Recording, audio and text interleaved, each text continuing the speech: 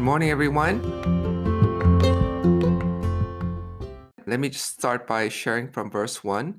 The Lord is my light and my salvation. Whom shall I fear? The Lord is the stronghold of my life. Of whom shall I be afraid?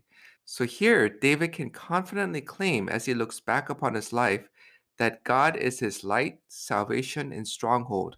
And verse 2 is from his perspective of looking back on his past. And I think this is one of the most practical lessons we can learn from the Bible again and again. How can we have faith and courage when we are facing some scary situations and threats right now in our lives? Well, the answer we see again and again is that by actually looking backwards. As we look back upon our lives, we're able to see and recount how God has indeed rescued us in the past.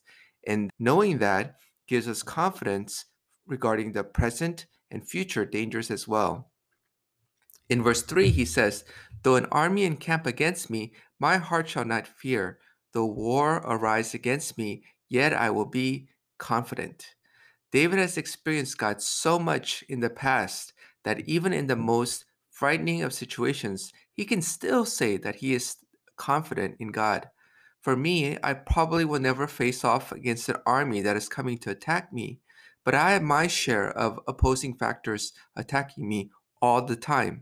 My worries and fears running the entire gamut from finances to my parents' health to worries about my own spiritual state and my own battles with sin.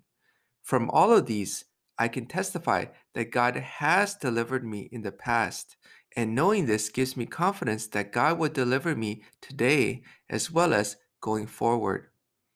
Now I want to draw your attention to verse 4.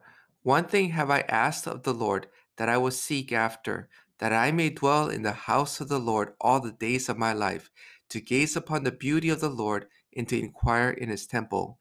Remember in last week when we covered Psalm 24 as a DT passage, I shared with you how I really liked the Message translation, how in one of the verses it talked about God seekers and God questers. Well, here in this verse, David is a God seeker par excellence. David might not have had the most self control. He did not have the most moral, blameless track record. He was a terrible father, and especially at the end of his life, he was a king with many blind spots. But one thing he does well, he seeks after God. He wants to gaze upon the beauty of God. And I'm so challenged by David being able to say, one thing I have asked, the one thing that he seeks after is to gaze upon the beauty of God. No wonder he's called a man after God's own heart. There's a similar sentiment in verse 8. You have said, Seek my face. My heart says to you, Your face, Lord, do I seek. Honestly, yeah, in a way, I can say that I seek after God to a certain degree. After all, I do my DTs in the morning, I read my Bible, and I have my personal times of prayer. And I can easily get self congratulatory when I compare myself to the rest of the modern people out there who seemingly have little or no hunger for God.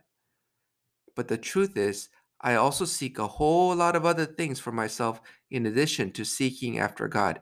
I seek after title, position, favorable opinion of others.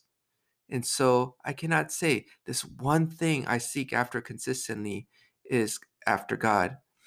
And so all too often, I don't have this pure one thing I seek, as David says in verse 4. But my prayer is that as I get older, that I may at least desire for greater desire for God. So that even if I cannot say yet, as David says in verse 4, one thing I seek, that I may dwell in the house of the Lord, at the very least, I want to pray that I seek to be able to say one day that the one thing I seek is to dwell in the house of the Lord.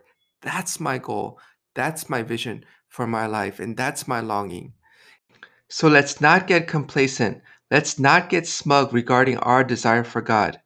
Let's press on and strive to be like David, a man who was genuinely a God quester, a God seeker par excellence. And let's strive to be like another David more and more each day.